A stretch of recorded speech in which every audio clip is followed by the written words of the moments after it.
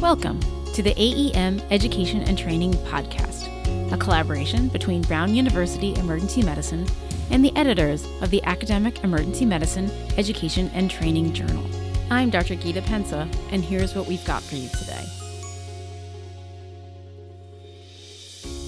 Recently, there has been a lot of important discussion about implicit bias and disparities in healthcare.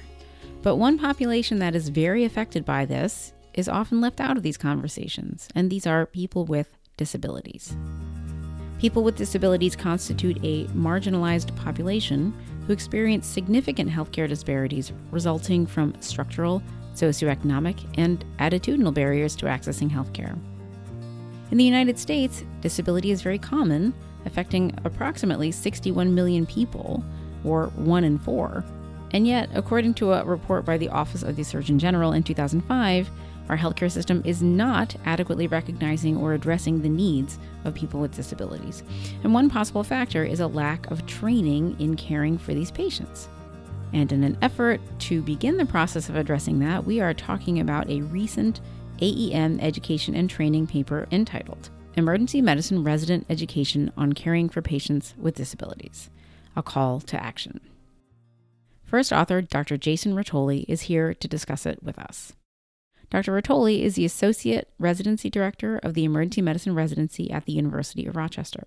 He is the director of the Deaf Health Pathways, a medical student elective at the University of Rochester School of Medicine and Dentistry, which focuses on health disparities in the deaf community and teaching American Sign Language. We are excited to speak with him about this paper, and don't forget to read the full text of this article, which is available on our blog at brownemblog.com. Dr. Ruotoli, thank you so much for joining us on the podcast. Oh, I'm really excited to be here. Thank you for inviting me. Your paper is both necessary and timely. Necessary because I'm sure I'm not the only physician who received absolutely no training on caring for patients with disabilities. And in my adult life, I've acquired some people in my life whom I love who have disabilities, one very visible, one not so visible. And it was only through them that I gave much thought into what receiving medical care is like for them.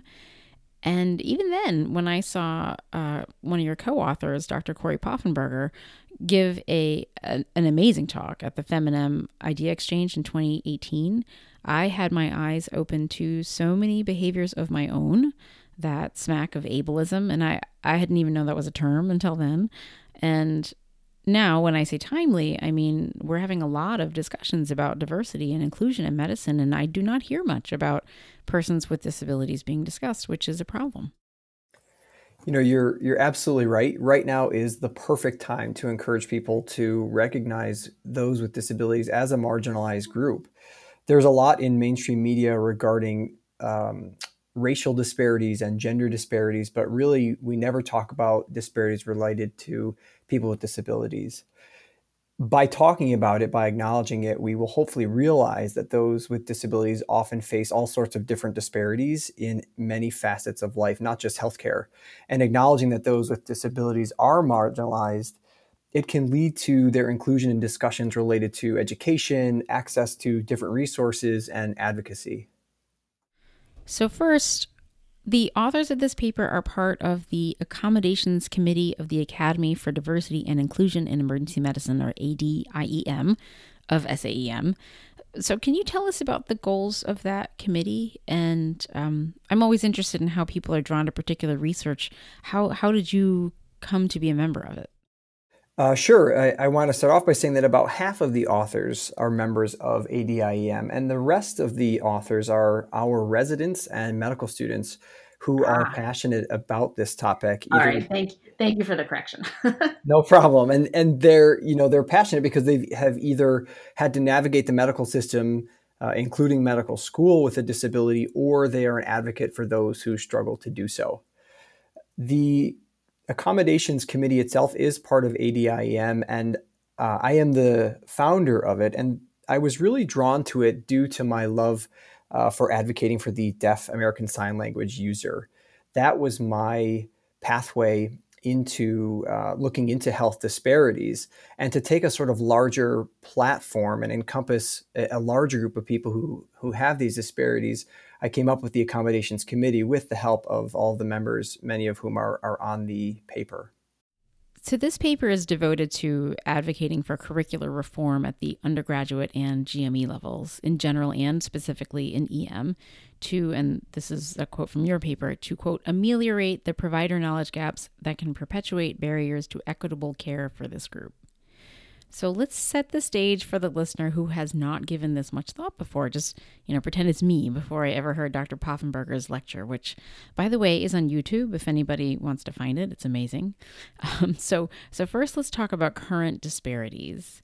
Can you give us a brief introduction to the Americans with Disabilities Act, the ADA, what it mandates and protects, and how it defines disability? That's an interesting question. So there are a lot of different definitions of disability.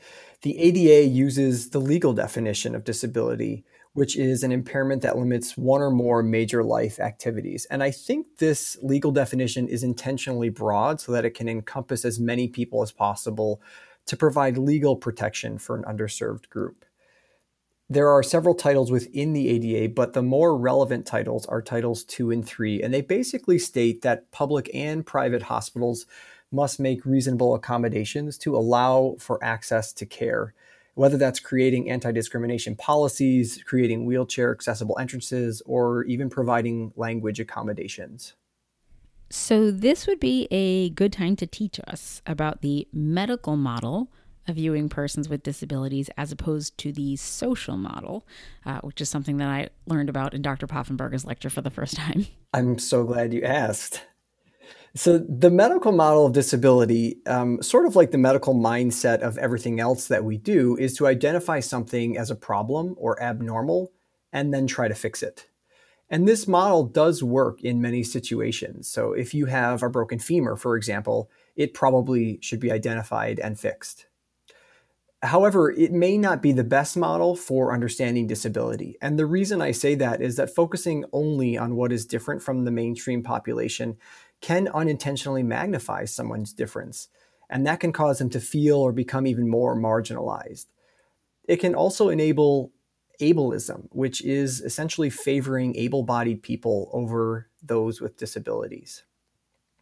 Additionally, some people who are labeled with the medical or legal definition of disability don't actually identify as being disabled. And a perfect example of that is the culturally deaf community. This is a group of people who define themselves by a unique language, culture, life experiences, and not by hearing loss because they don't actually feel like they've lost anything. I think a better approach would maybe to use the WHO definition of disability, which focuses more on the way society is organized and structured and how that impacts the person instead of focusing on individual impairments. It is okay to acknowledge the difference, but more importantly, we should move toward understanding the person's abilities instead of disabilities and how to better accommodate them within our society.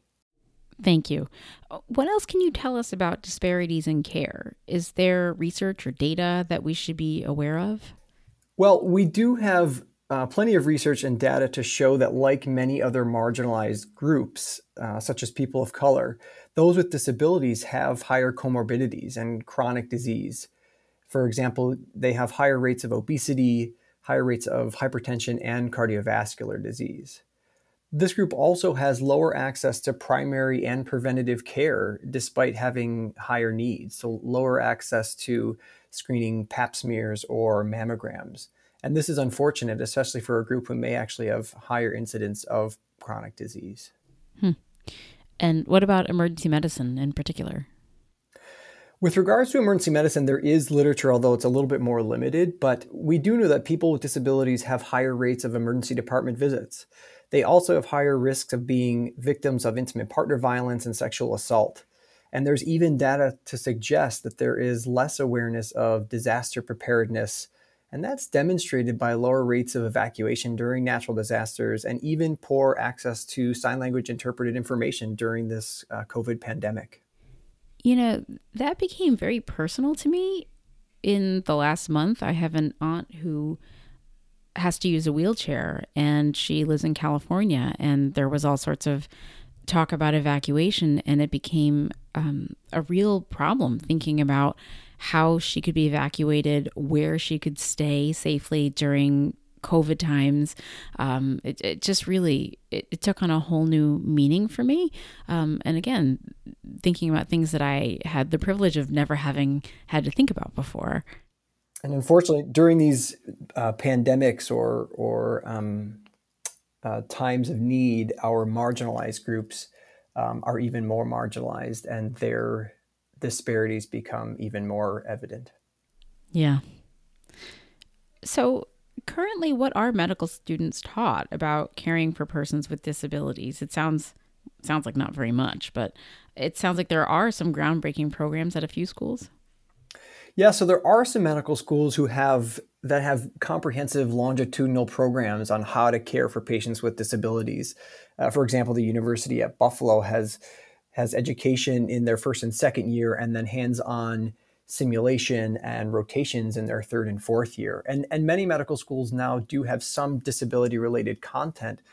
For example, the annual Deaf Day at the University of Rochester is where all first-year medical students are placed into a role reversal exercise, where essentially all the medical students are in a hospital where everyone is deaf and uses American Sign Language, but the hearing student has to figure out how to navigate through the system.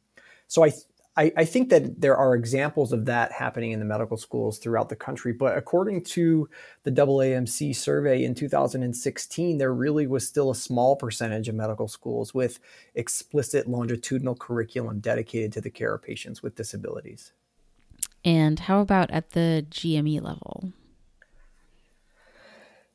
Well, there is a mention of caring for patients with disabilities in one of the core competencies to graduate from residency, but unfortunately, it seems to be even less structured at the GME level.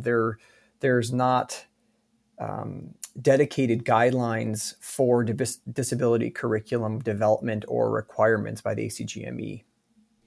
Yeah. So in your paper, you do make some suggestions about potential improvements on the EM residency milestones. And you make an interesting point about cultural humility. Can you tell us a little bit about the proposed changes to how we teach this and why a cultural humility vantage point is important? Sure. In general, all the suggestions that we made were to allow for both recognition that this is a skill you need to be a successful physician and provide equitable care, but also it's an objective measurement on how one is doing with regards to that skill. So this is similar to learning how to complete a laceration repair. There are clear steps that one takes in achieving proficiency. Now, I purposely avoided using the word competency here because, as we are seeing in the literature, there has been a real shift away from cultural competency and toward cultural awareness or humility. And that is to say, you cannot actually be competent in a culture because culture is not a static thing. There isn't a list of do's and don'ts to follow per se. Well, maybe there's a list of don'ts. But culture is an ever-evolving process that requires dedication to lifelong learning. And a better approach is to sort of be aware of that change and to learn how to change with it. Fantastic. And so, other than curricular changes, what else can programs do to increase their faculty and trainee skill level in caring for this population? Yeah, this is a great question. And I think it's important to identify local resources, and whether that's resources within your university or hospital or whether it's community resources. These resources may know more than you as a residency program director, and they can help guide the way. Developing a partnership with these local resources really has a lot of benefits. It creates a sense of trust within the local community. It might redefine people's perception of those with disabilities if, physician residents are seeing an expert in a teaching role and that person themselves has a disability. And it also may allow for more accurate information exchange from an expert source. Great. So, as long as we're talking about don'ts, I really feel like most physicians, we really do mean well. We want to take care of people as best we can. We are caring individuals. We never want to make a patient feel less than in any way. And so, one, I think that your work to help us recognize our implicit biases in these situations is very important. Um, but we also, I think we do inadvertently when we're not um, thinking or trained to think in these terms. I think sometimes we do use language that can be hurtful. And so, can we talk for a second about language that physicians should be mindful of when we are caring for patients with disabilities? I'm sure there's a lot, but maybe you could just give us a few examples that could be eye-opening. Or maybe do you have a particular story that emphasizes the importance of these educational changes? Just can you bring it? Just help me. Sure. I think in general, it is important to acknowledge that somebody has a difference or a disability without dwelling on it or making your entire history, physical exam, and interaction about it. If it is relevant to the chief complaint, if they are someone with a visual impairment, but maybe is not completely visually impaired and there's been a change, it's important to acknowledge that change if it's relevant. The same thing for a deaf patient. If they have some residual hearing and they are there for ringing in the ear, or they have an ear-related complaint, it's okay to ask about that without dwelling on it. If that person is there for something completely different, there's really no need to bring that into the conversation. I don't have a particular story, but for me, the easiest one in terms of terms to avoid would be avoid using the term hearing impaired when you're talking to a culturally deaf person. As I mentioned before, in general, the culturally deaf person does not identify as being impaired. They haven't lost anything, and if anything, they truly embrace their deafhood. I use the term hearing impaired for a hearing person who has acquired hearing loss and does actually feel impaired by that. So I would say use the term deaf or hard of hearing. It's not only okay to say, it's actually preferred to say. That is actually good to know. I did not know that. So thank you very much. Sure. So what comes next for you and the committee? Where do we go from here? So I would say right now we are working on increasing awareness through education at the regional and national level through the Academy of Diversity and Inclusion, which is part of the Society for Academic Emergency Medicine. We just participated in a research study out of Stanford with Dr. Poffenberger that was accepted for publication, and it investigated the prevalence of disabilities in the United States emergency medicine residency programs. I'd say overall, our goal is to increase awareness and education and hope that it leads to meaningful change. Well, thank you so much for this paper and for your work. I think it's truly eye-opening and very important. So thanks again for talking with us. And thanks for having me. I appreciate it. Thanks for listening to this AEM Education and Training podcast. Be sure to read the full text of this article available on our blog at brownemblog.com. Subscribe to all our AEM podcasts on Apple Podcasts. Search for AEM Early Access, all one word. Today's music is by Scott Holmes. I'm Dr. Gita Pensa, and we'll see you next time.